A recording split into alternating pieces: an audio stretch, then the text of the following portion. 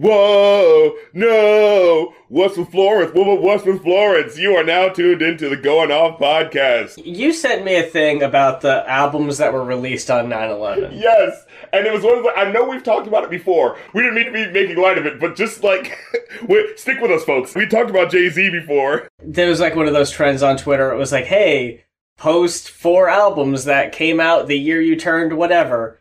And it was 2001.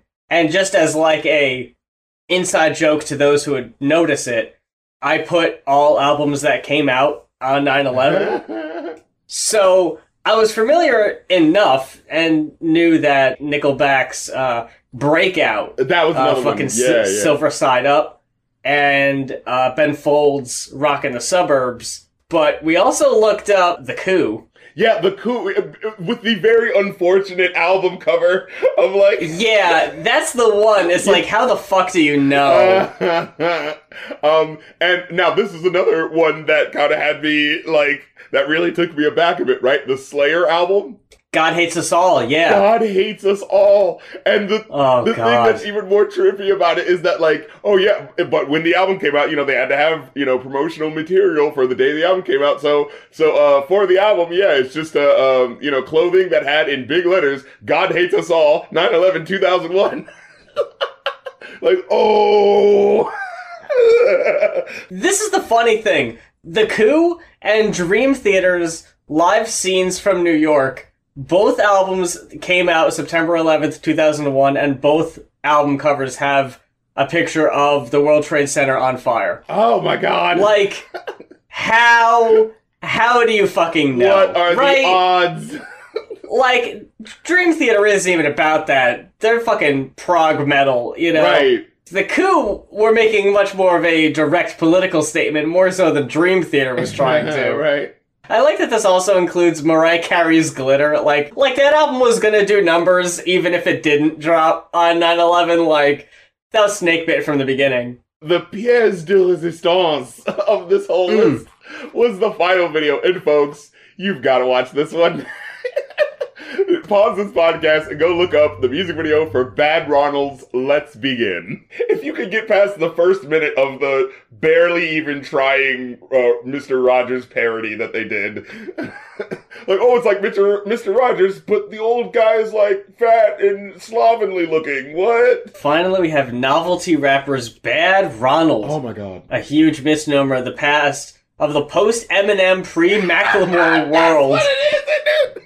God, what the fuck? Oh. That's a really weird way of saying it. But that is kind of funny though, right? Because when they said that, I was thinking that, right? Because it was like, Eminem came up, late 90s, early 2000s, and he's, the angry white boy, but he may be angry, but his music videos are colorful and kind of silly, right? So like, how many of those, record industry people trying to sign white rappers, trying to make it pop, were kind of stroking their chins and going, okay, so let's do a big, silly, goofy video, and have the white rappers in it, and that's how we'll bypass trying to like get clout in the hip hop industry, right? Because they're already just goofy guys. But this video is so bad. Like, it's like if you watch an Eminem video, oh yeah, it's kind of silly, but like it's a respectable early 2000s music video, kind of silly. You know what I mean? Like, it still looks like a music video that you would want to watch. This video so looks like the VH1's worst videos. Like. I think it's very funny how this article ends. The group were also among the first to be filmed in post-9/11 PSAs for MTV, but never achieved much memorable as a unit outside of an infamously seething Rolling Stones review declaring, finally, the Bloodhound Gang have someone to look down on. And now, folks... God. This is where I hope you've paused the video to watch the music video, because they ain't lying. And like, I enjoy some Bloodhound Gang, to be completely honest. Bloodhound Gang, first of all. Like, this is not even in the same realm. Don't besmirch Bloodhound Gang. You don't need to drag them into this. What did they do? We've got 2 listener-requested album reviews that we've got to get to this week. Sometimes you hit on a weird motif with the albums. Yeah, we're not doing this on purpose. No, this absolutely is first come, first serve, whether you decide to believe that or not. But we've got 2 non-rap albums, 2 like singer-songwriter I don't even know exactly what other 2 describers to add on to this, but where do we start? Which one do you want to do first? I was thinking the Normal album. This might be one of my favorite albums ever? No, you ain't never lied. Oh my god. This is honestly dead ass not lying. 5s all the way down. No This kidding. album does not let up once. I've said on the show before, I hate it when you're listening to an album and it's got this great intensity, and then like somewhere along the line it's like, oh well, we need to rein this in, we need to tone this down. This album says fuck that. This, oh my god, dude. Whoa. Will Wood, there's a song in this album that I'd heard on TikTok a while ago. Oh yeah, because this album came out last year, as a matter of fact. Yeah, this is still relatively new. It's from 2020. I heard a sample from I Me Myself on Twitter. Ooh, and I was like, ooh, what the fuck is this? And I looked it up on Spotify, and I was already familiar with this album before. What a song. Before we did it for the show, so I was already familiar with it. So when I saw it pop up in the request, I was like, oh, fuck yeah, alright, cool. Finally getting a chance to talk about this shit. If you are in the group of people who have never heard this album, which I'm gonna say is probably an unfortunately large group of people, because not even Melon reviewed this one. Oh, is that so? Not even Melon! What? We're touching a fucking, no needle drop review on this one. Not even a why no review. You said the Normal album. It's the Normal album by Will Wood. Yeah. And we didn't say offhand, and I need to reopen it, who requested this. It was requested by Atlas Earth, so thank you very much for requesting the Normal album by Will Wood. Boy. Track 1. Okay. I was just gonna say, where do you start? I guess it's as good a place as any. Oh my god. So yeah, going into this album, you see Suburbia Overture, greetings from Marybelle Township, ! /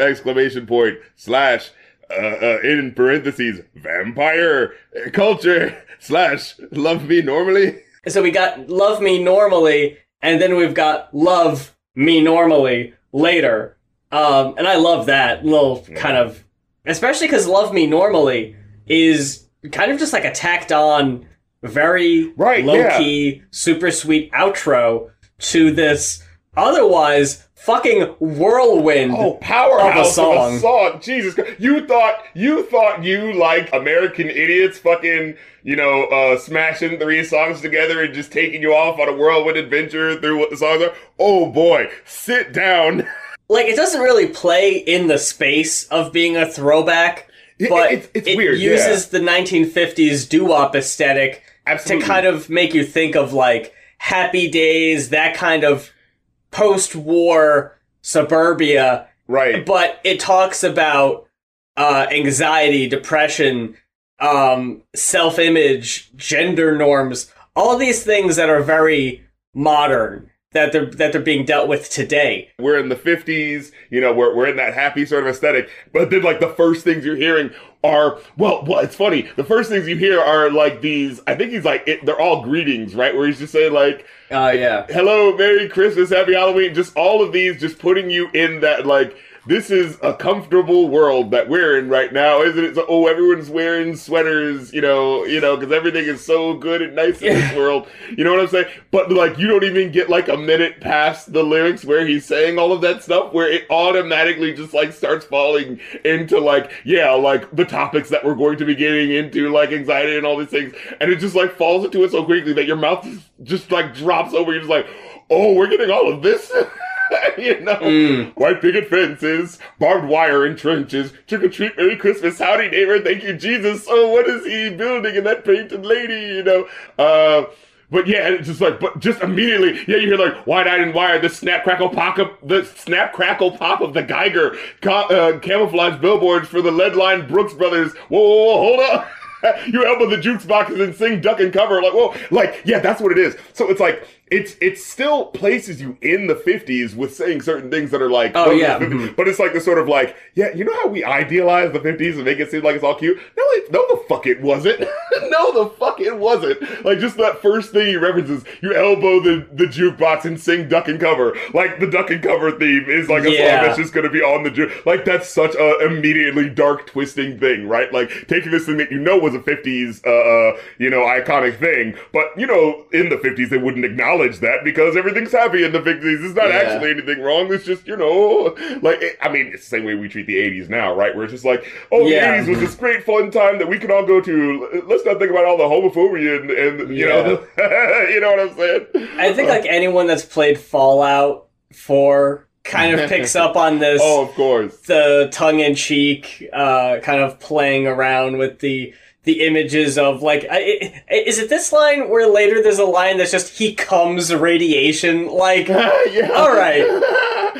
Like, they're rubbing your nose and what he's trying to do. Oh, yeah, there's a part where he says, like, Myers-Briggs, okay, Ultra takes a village to fake a whole culture. And I was like, whoa, just that lyric all the way, like, god damn, you that's not like, that's not even commentary. You just like flip the whole goddamn rug of, of all this pretentiousness of society itself, like. We could be here for hours if we quoted every amazing part of these songs because. Oh my lord. Something I've criticized in other albums, but I think it actually works here, is these songs are very dense. Yes. Lyrically. But it works for me because the attitude on this album is so manic. Yeah. That it just kind of fits into what he's going for here. You're being pulled along for the ride all the time, right? Like, you're like, whoa, where are we going now?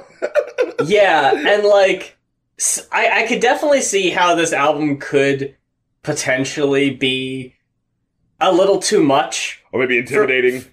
Intimidating even in both content in the lyrics about like what's being talked about, because it's it really is cheat code for me. The super cynical, satirical lyrics over very upbeat, saccharine, positive, Mm-hmm. The Hey Ya formula. I live for the juxtaposition, but I can see how it could be a bit much for people, especially songs like Second, was it Second Tonight to ear? Yeah, I'm not sure how you're supposed to say that.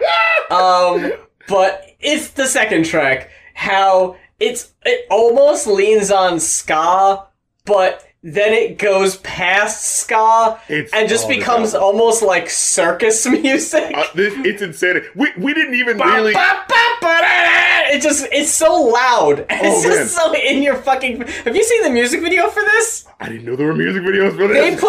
It's just like them playing the song, but they put so much fucking visual effects over it.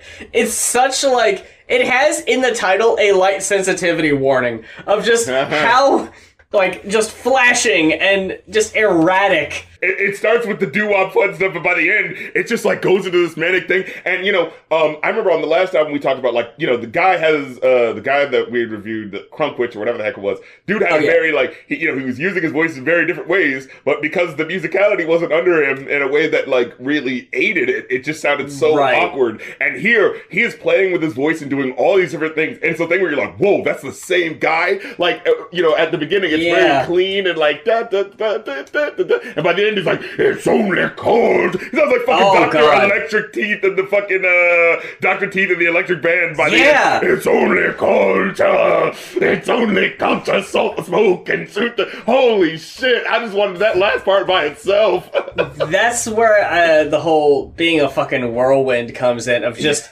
how breakneck it goes from the first section to the second section. Because he's kind of doing the sweet doo-woppy singing in the first track, but it only gets kind of aggressive and a little shouty.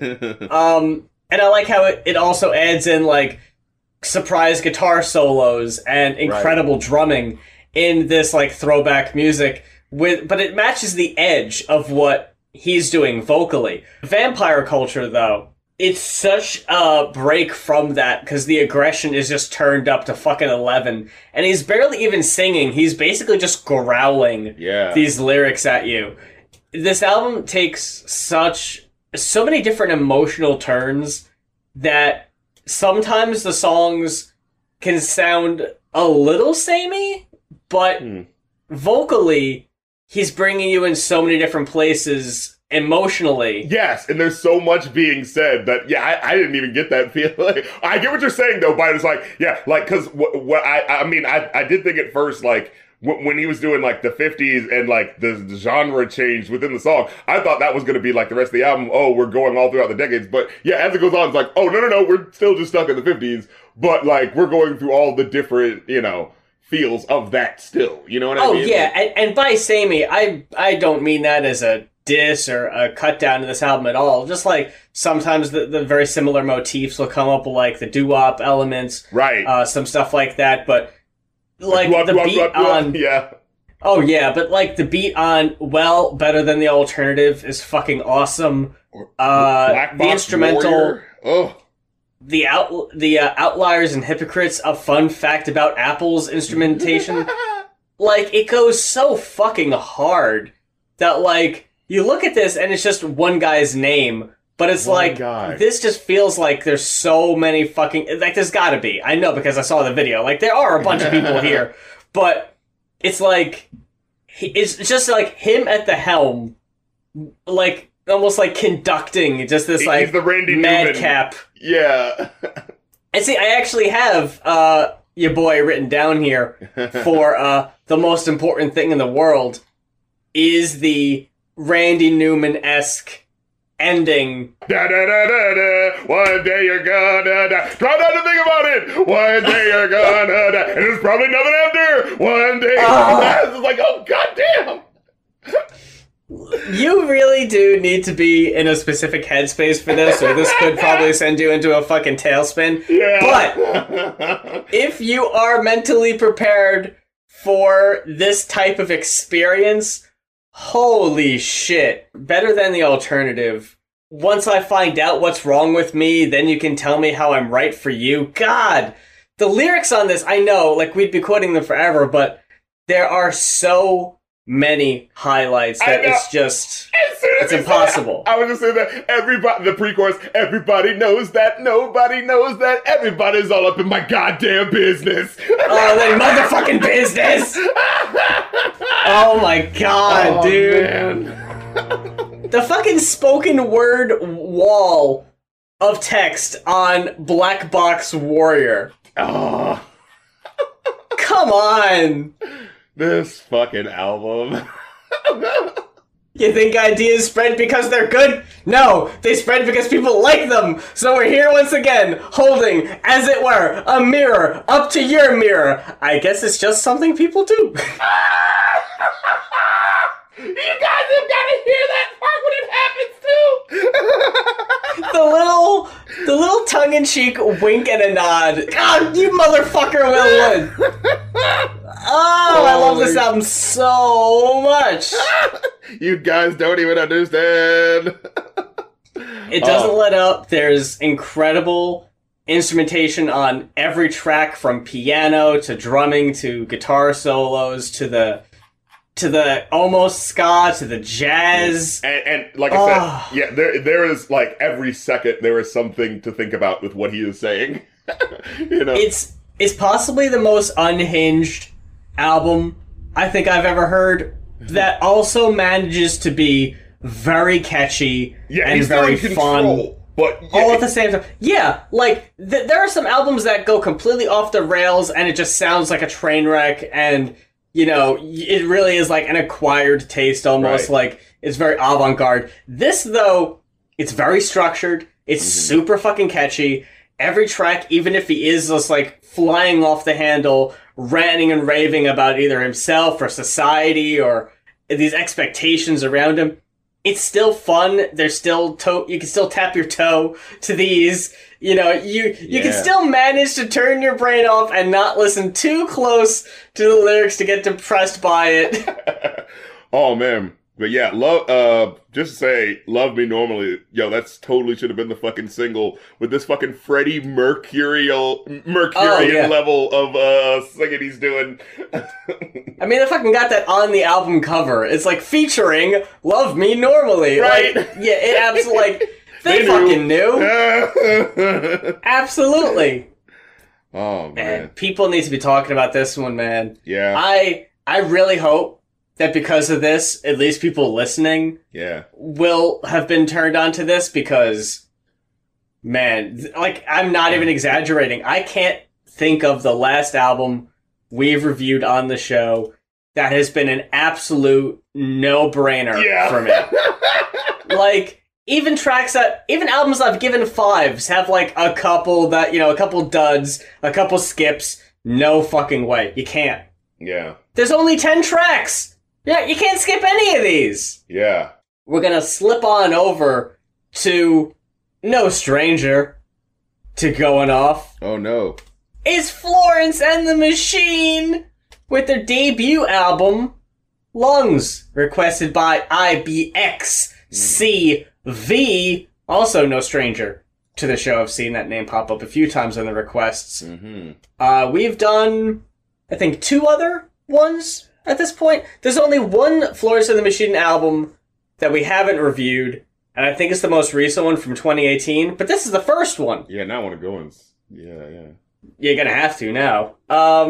So this is, especially leading with Dog Days Are Over, this was everybody's introduction to Florence and the Machine. I still remember watching the MTV Video Music Awards and seeing the over-the-top, super colorful, energetic performance of Dog Days Are Over, and just being like, well, the future's here. Like, and I think we talked about this because of the quote you brought up from the Todd review, of like, you looked at that and you thought, wow, this is going to change everything. And then just like, nobody paid attention to it really. So like, if you knew it was there, you appreciated it, but it didn't really capture the, pop culture as a whole as much as we thought it would. Well, I don't know. I do hear lots of pop singers trying desperately to do the big cavernous sound, but they don't realize that when they do it, it sounds fucking soulless, and when she does it, it sounds soulful. But yeah, there's very few people who we've seen on the show do it, and it comes from a very authentic, genuine place. Now, I will say, going into this, with the understanding that, like, oh yeah, we listened to the second album for this podcast, boom, we loved it. Third album for this podcast, oh my God, how big, how blue, how beautiful. Even when you say it, you feel like you need to give a certain respect and reverence. How big, how blue, how beautiful. Yep. That album, even in title alone, commands respect. This album, it's not that this one was like bad, definitely it wasn't whack, but I did get that feeling of like, oh, this didn't necessarily knock it out of the park like I was expecting to. Now, yeah, when you brought up the fact that it's their first album, that kind of put it in more in perspective for me, because I wasn't actually thinking about that. But when, so at the time, I was just thinking, oh, maybe this is what, like, third or fourth album, and maybe they're doing a little fun experimenting, and it's not really, like, doing enough. Oh, but when you say, like, oh, this is where they started, okay, now this makes sense in context. Because, yeah, there are a couple of songs here where it's like, they don't sound fully comfortable in what their sound is, so they're like, oh, maybe we need to do a little punk stuff, and it's just like, no, I see, you're not bad at it, but that's not you though, My takeaway here is it fucking gets shot out of a fucking cannon with Dog Days Are Over and Rabbit Heart, Raise It Up. I think those are of course phenomenal tracks, followed even by I'm Not Calling You a Liar and Howl. The fucking 3-track combo of Kiss with the Fist, Girl with One Eye, and Drumming Song, though, they really did just put the weakest fucking cuts in the middle. Yeah. Because after that, in my opinion, it revs right back up. The second half of the album, I think is super fucking strong. But man, those 3 in a row, I'm like, uh-oh. Yeah. You're really starting to lose me. This is where they tried to do the experiment and stuff, because Kiss with a Fist is the, like, jukebox rocker, kind of sounds like Jet. Oh, yeah, she's being a little in your face without just writing the lyrics, like, you threw the dish at me and I threw the sink at you, and it's just like going over the top on purpose. But it's like, but you're Florence in the Machine, so I'm like really listening intently to what you're talking about, and it's like, wait, what? Is this happening? What's going on right now? Like, it just hits weird. And then my big takeaway with Girl with One Eye, Florence Welch is doing this, like, pouty singing style. Yeah. That I just did not like. I was not here for it. I'm not calling you a liar. I didn't connect with it as much because, like with that one, like the lyrics felt oddly simple. Like, you know, especially with the intro. You know what I'm saying? Like, yeah, with just like the simple juxtaposition, like, oh yeah, of course this is how, you know, this songwriting 101, right? Like, why does someone who makes me so angry make me feel so happy? You know, like that sort of, you know, very simple like writing thing where it's just kind of like, okay. I did get a Marina and the Diamonds. Oh, yeah. I misspoke, but the still trying to get your footing. I'm trying to do all these different things. This is my, you know, this is the introduction. So I gotta show people who I am. I gotta show everybody that, you know, in a landscape of like Katy Perry and Taylor Swift. That's it. I'm doing something different. Right, because she you know, I think these artists, like, also have that, like, okay, I'm making pop music that's going to be in the same realm of them, but I can't just be them. I do gotta say, though, when you said earlier about the whole punk thing, the one track that does kind of lean, at least a little bit, it might, like, dip a toe in the kind of punk field, My Boy Builds Coffins. That song was epic! I love that one. That was the best song I got. That was like the holy shit. You're paying attention to every fucking lyric because you're trying to hear where is this going. Oh my god, that hook. That made itself stand out. That much more. Like there's nothing like that track on the album. Yeah. And I wish there was more like that. You're right. You know? You're so right. Yeah. Oh my god, but this hook. My Boy Builds Coffins. He makes them all day, but it's not just for work and it isn't for play. He's made one for himself, one for me too. And he's like, she's singing this as the mom. And it's like, and one of these days, he'll make one for you. But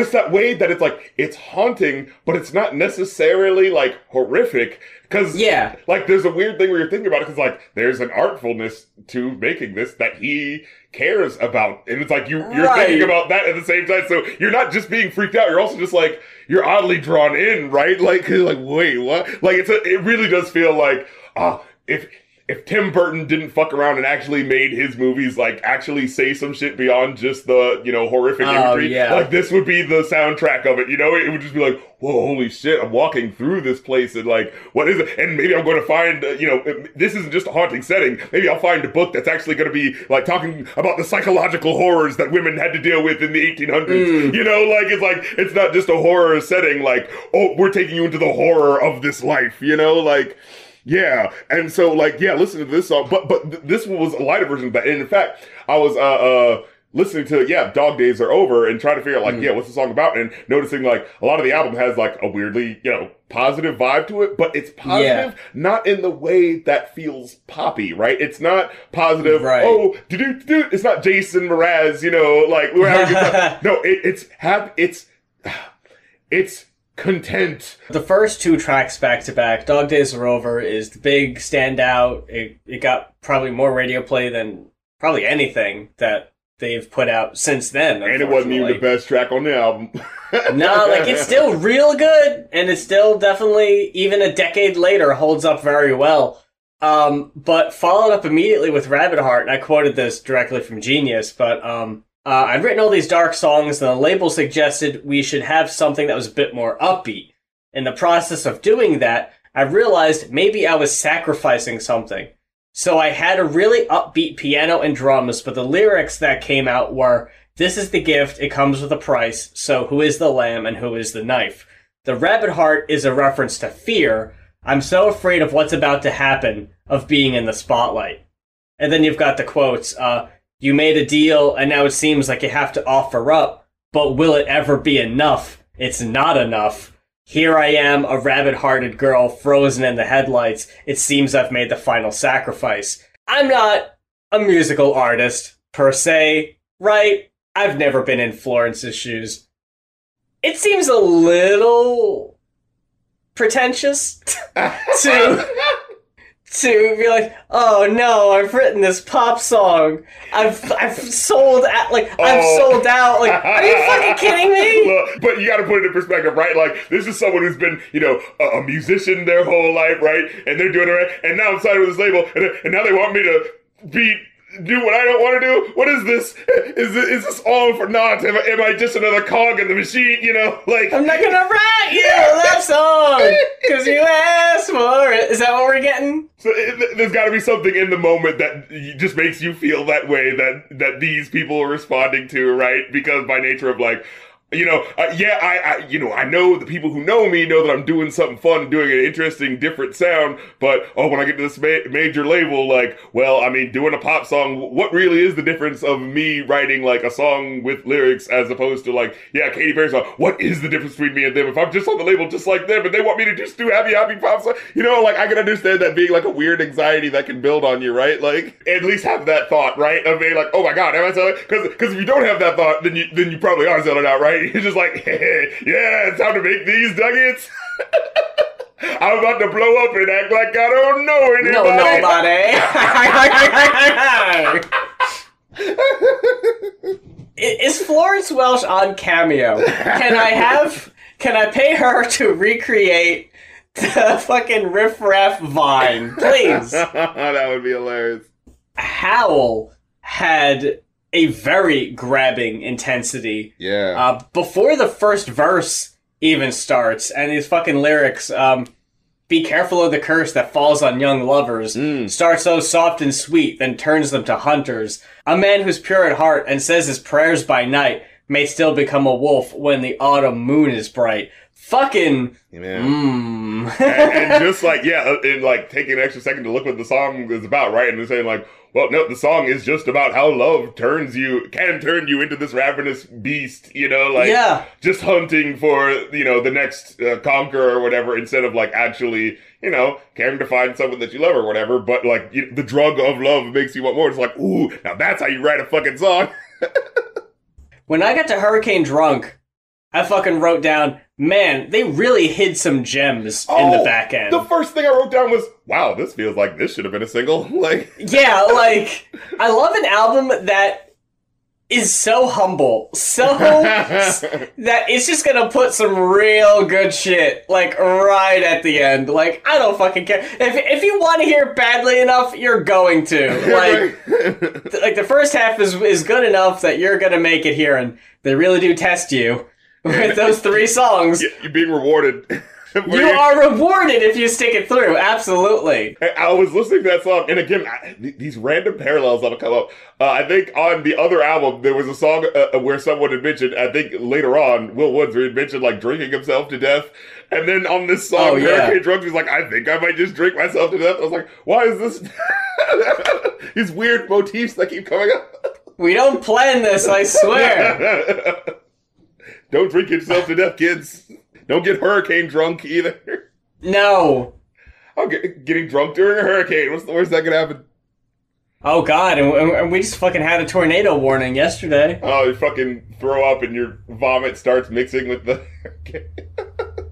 What the fuck? I'm getting hurricane drunk. Sure. Yeah, it's like, in the movie Twister, except, you're like, oh, that's God, a tornado. We've got to, He's like, oh no, we've got to save ourselves with this belt up, hooking it up to a pipe, which is somehow not going to get ripped out of the ground. Oh, yeah. Hang on for dear life. And then they're hanging on, and it's like, oh shit, I forgot to throw. And it like throws up, and that like mixes with the hurricane and causes. If only they would have thought to throw up in the funnel of the tornado, it would have I don't know where we're going. Beautifully layered vocals on Blinding. Oh, yes. Man, I don't really have too much to say about this album either. Yeah, I Come wrote down. to find out. Yeah, I wrote down for this one. This is one of the ones I was like, yeah, the song about the self-discovery of what leads to your happiness and letting go of the attachment to certain people that aren't for you, right? Like that was like the real contemplation of that. Like, why am I happy? Oh, because I'm not dealing with this anymore. I'm letting this go. But, saying it in this very poetical way, right? She's like, no more dreaming of the dead as if death itself was undone. No more calling like a crow for a boy, for a body in the garden. No more dreaming like a girl so in love. No more dreaming like a girl so in love with the wrong world. It's just so like, ooh. Okay, positive pop, you know what I'm saying? You're dusting yourself off from your, the things that kept you down in the past and moving on. Okay, I see you, It definitely deals with simpler topics, I think, or at least less complex topics than we're used to, but still in a very interesting, deep sort of way that even if it is, hashtag relatable type stuff, it's still presented in a really interesting way that still puts it ahead of, contemporaries and stuff from the time. Yeah.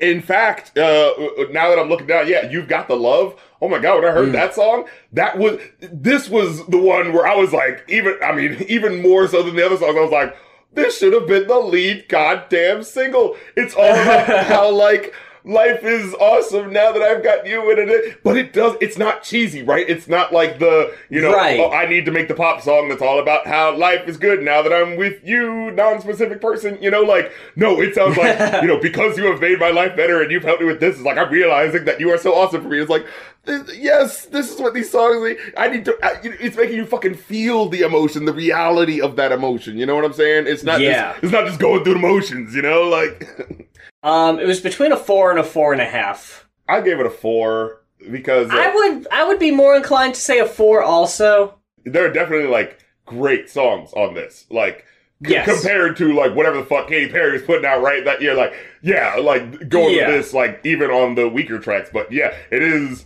Now that we've heard the other albums, I can't help but feel like this is a bit of a step down, Oh, yeah. They definitely did pick up speed as they went. Yeah, which is good. It's good that the opposite happened, right? Like, yeah. That's what you want to see. That this is the humble beginnings, right? Yeah. And then there was that remix for You've Got the Love called You've Got That Dirty Love with, who is it? Dizzy Rascal. The hook doesn't really have anything to do with what the verses are about, because the Dirty Love song is about, like, Dirty Cash song is about, like, life is a movie, but, so many people just want to use the money to make the life look cool without really thinking about how, it's affecting their lives. So it's like that type of song, but, like, that's not really what You've Got the Love was about. It's just about how, like, I'm so happy that I'm with you. Life is great now. Yeah. So, like, the clash is kind of awkward, but, like, if you just take it in that sort of, like, Gorillaz way of just like, oh hey, here are two talented people and let's just put these songs together. Why not? Sure, it definitely sounds good. It doesn't directly, subject matter wise make as much sense, but it's cool that this happened. I'm giving them credit by comparing it to Gorillaz, but it is actually more of like a Linkin Park Jay-Z situation. Oh yeah, I can see that. Now that feels more disrespectful because those songs definitely had nothing to do with each other. Like this song, when you hear these two together, you could at least, like, if you're not paying attention, be like, oh sure, it works together, fine, But with all that said, that about does it for this week's episode of Going Off. So I gotta give a big thanks to everyone who spent their time listening to our show this week. It means so much to us that you would actually want to take time out of your day. Hear our bullshit opinions. Hear our bullshit opinion. Maybe like have us on in the background or something. That's always cool to think about. Yeah, put that sandwich down. You shouldn't be eating gluten. No, what the fuck? I just wanted to, whoever would be listening, you just said like, wherever we're being listened to, and just like the one person there who's like, being a little naughty and, I'm not supposed to have this sandwich on gluten bread, but it's a cheat day. Yeah, exactly. I might get the farts. Then RC's just going to chastise you. Oh, you got my number. We've crossed over into a weird plane of existence where we can now see your every move also. Don't you know? Sorry. Did you hear last time? Our podcast is in 4D. Ooh. Oh, fuck. We're recording this with 8K microphones. Right. I mean, we don't normally use it, but those other dimensions. But, that's what makes it special when we do use it, because it's just like, what? Oh, I can smell the podcast? What's going on? If anything else, it just takes longer to render. You might not really tell in the final product, it might not sound any better, but boy oh boy, that file size, whew, gigs, that MP3. The computer can definitely tell, that's for sure. The hard drive space can tell, that's for sure. The review queue, the request queue, rather. Oh boy, it is shrinking. Oh yeah. And I gotta say, man, we will let y'all know when it gets to that magic number where we can open the floodgates again. We're still playing a little close to the vest because we don't want to give too much away.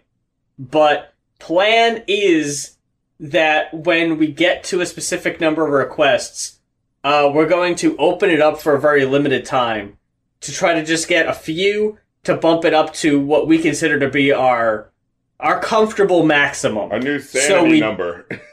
Yeah, because there was a time when we were looking at like 60, and because we weren't expecting this. The response we get, which, thank you so much. Just want to say that, right? Like, thank you guys so much for the love. But that people would be that curious of what we got to say about their favorite or least favorite albums that they would actually pay money to hear our opinion. It means a lot. Thank you. Don't get us wrong. But I think when we did up the price, we were looking at like 60 reviews. Yeah, because we're like, yeah, that's too much. I was getting anxious. And, this was during I'll say particularly a part of my past when I was probably not as good at just keeping general track of things in my life that were happening. So we're just like, oh yeah, this is good, and I'll get to him soon. But right now I'm doing this, and then a day turns into a week, and then a week turns into another. I was like, oh wait, how many do we have in? Oh shit, let me go through this. Wait, how many do we have to?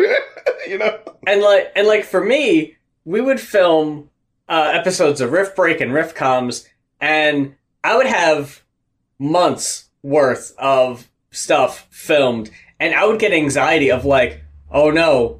What if, like, something happens and I don't get to this footage or whatever, and then my fucking hard drive crashes on me, and the dreams are realized, the nightmare scenario is coming true. And it's like, well, I guess I mentally prepared for this, so it's not the end of the world. You could follow us on our Instagrams, our Twitters. We got Patreon and Ko-fi's on our own, besides the joint Ko-fi, which is where you can request the albums. That is ko-fi.com/goinoff. That's GOINOFF. It's currently 120 for an album review, 140 for an album that you made yourself, and you want to hear our thoughts on. Until further notice, which will be sooner than later. And we'll let y'all know when that price gets a little bit more manageable, perhaps. Yeah, and on my end, I'm doing the streams, twitch.tv/rapcritical. You can join me on those. We're always having a good time, with those. My Rap Critic Patreon, of course, just to remind y'all, my Review a New podcast is now on the Rap Critic Patreon. So in addition to 2 Rap Critic episodes every month, you're getting also 2 extra podcasts from me. So act like you want it if you want to support your boy, and as well you get to join the Discord and get to talk with other fans. I remember I actually heard someone saying something where they were like, "Hey man, I'm out in whatever the boonies and I like talking about music, but like I feel like there's no one really around me to really do that." And I was like, "Oh yeah," like no, in my Discord people just be chatting. There you go. Like, yeah, and hell yeah. Yeah, far away from me too. Like I'll just check it every now and then. We're like, "Oh y'all guys y'all just talking like it's nothing." Okay, like y'all just got a little community going. Like yeah, and they be plotting and scheming too. Because like I said, they'll have like movie nights, but then they'll also do requests and stuff that'll surprise the shit out of me. And I'll be like, "What? That's sick." So yeah, they are independent of me. Well, until next time, for Going Off, I'm Muse. And I'm Rap Critic, and here comes the click, click, boom, boom, boom, boom, every time you drop the boom. I was listening to, what was it? POD. Yeah, and their songs. Oh. And they're that band where it's like, oh, I thought I only knew that song, but wait, they also did that new metal song and that new metal song? Yeah. Like, holy shit, am I a fan of POD?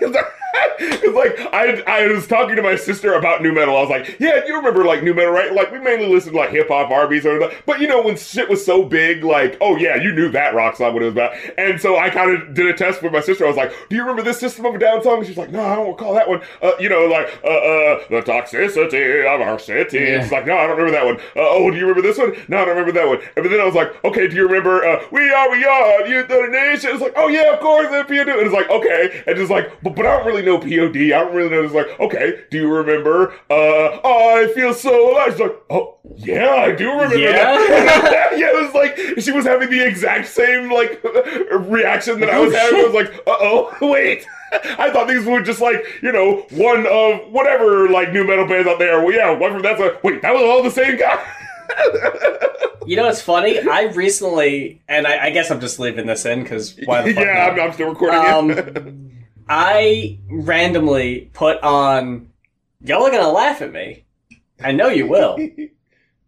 Chocolate Starfish in the hot dog flavored water. Look at you. A couple days ago. Because that was, if I can recall, I think the first explicit album I ever owned as a kid. And boy, oh boy, young Muse thought they were hot shit. Oh, listening to fucking...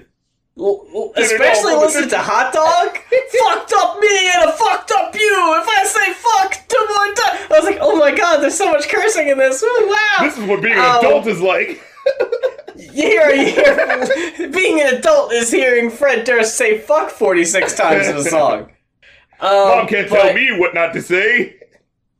And I'm just like, listening back to it, and like, it was still oddly hitting. Of like, you know what? I don't know if this is like nostalgia or what, like, but it's not bad, let yourself man. Enjoy it, you know? Like, I was having that moment where I remember at first, it was like, I remember listening to, I remember I knew like the big singles, right? You know, the songs everybody knew. But I was listening to like some of these songs like, wow, oh man, chord is really weird. When you listen to some of these like tracks that weren't singles, like, oh, this is really weird. Oh, yeah. But then you listen to other songs, they're just like, wait, but that was like speaking to like, you know, the human condition of, like, American children at the time who were dealing with, like, you know, parents who had just gotten out of this, you know, world that just said, hey, maybe you shouldn't hit your kids. Like, you know? And it's like, and that music was a response to that in a way that matters. Like, when you think about it, it's just like, holy shit, like, I have a respect for this song. Now, you still made that song over there that was really fucking stupid, but, you know? But it's like, huh, you know, in that way that I felt like at the time, you know, people were just like, new metal equals bad, nothing but bad news here, you know, in the same way of like Insane Clown Posse, right, where it's like, it's so easy to be like, look at this clearly weird looking thing, isn't that weird? They're just bad, and we all agree it's bad, you know, but like, where the respected critics are just saying like, well, yeah, didn't you hear that bad lyric? This is awful and irredeemable, but like the people who, you know, are fans and maybe a little bit more accommodating of the bad stuff, they're able to dig through and get the treasures, right? Like, it'd be like, oh, yeah.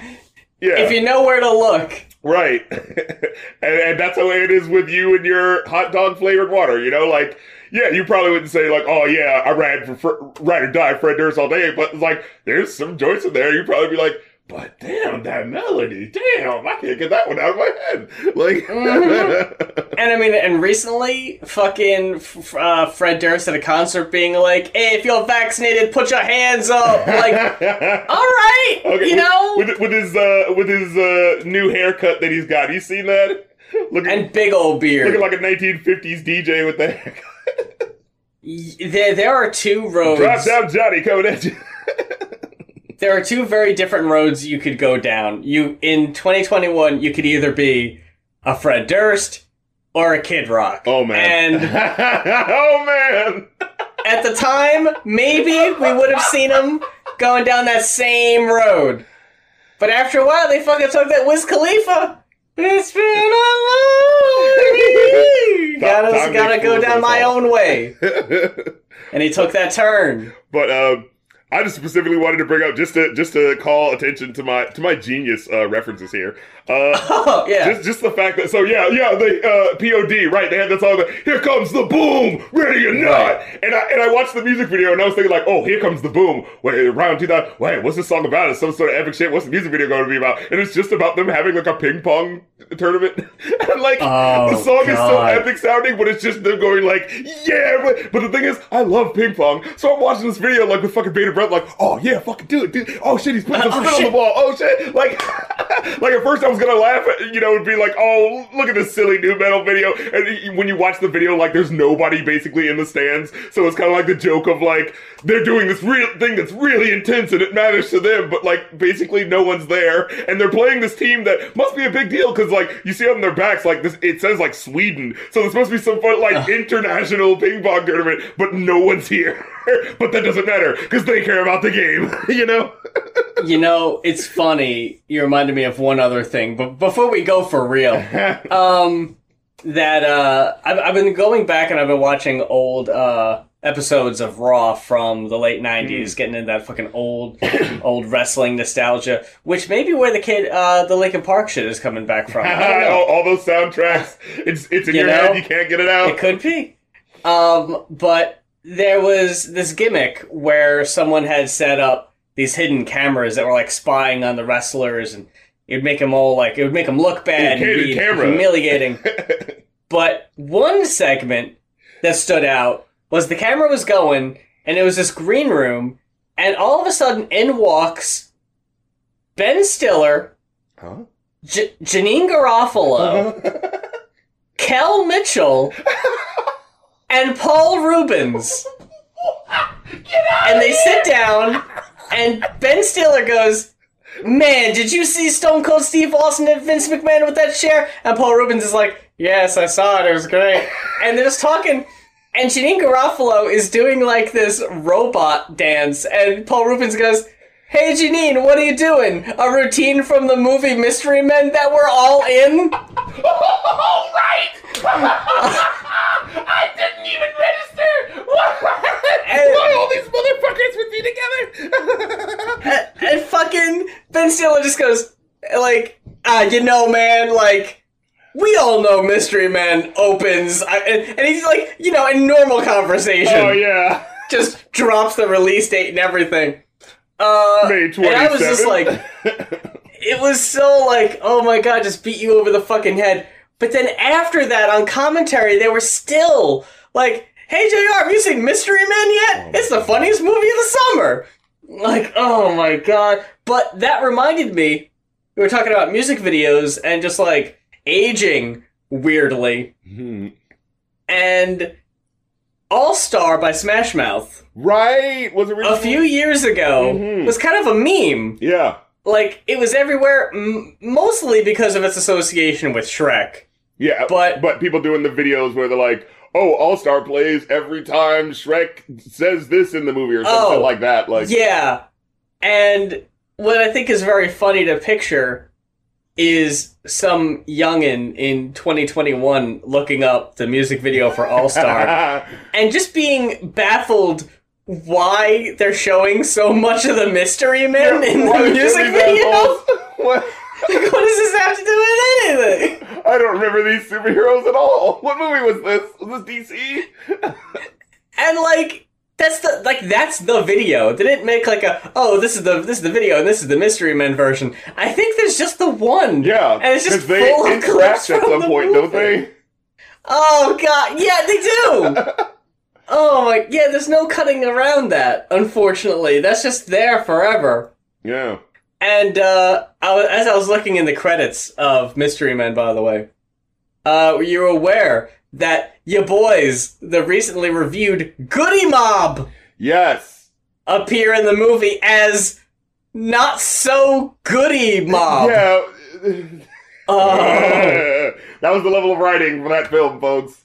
That really does just pull the curtain back and give you a good old look-see. Because I remember, they're part of the villains, and, whoever, Dr. Disco Frankenstein, or whoever the fuck it is, Sounds about right. Yeah, he's like calling all these, people together and like, oh, the Not So Goody Mob, and it's all them. And I just remember having that feeling of like, oh, hey, it's CeeLo. Who are those other guys? When I was a kid.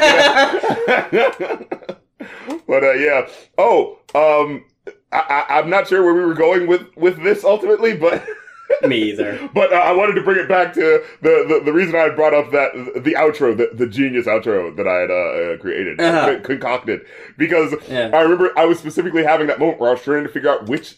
Like, when I heard that, like, here comes the boom, I was thinking, like, wait, who does that song again? And, of course, that's when I had the moment of, P.O.D. again? But then my brain kept going, and I was like, but no, there's another boom new metal song, isn't there? There has to be another one. And then I was like, oh, it's the System of a Down boom. Well, it's that one, and Saliva. I think they're one-hit wonder. They did click, click, boom. Click, boom. On the radio, coming through the stereo. Click, click, boom. Yeah. There was just a lot of fucking boom songs for a new metal.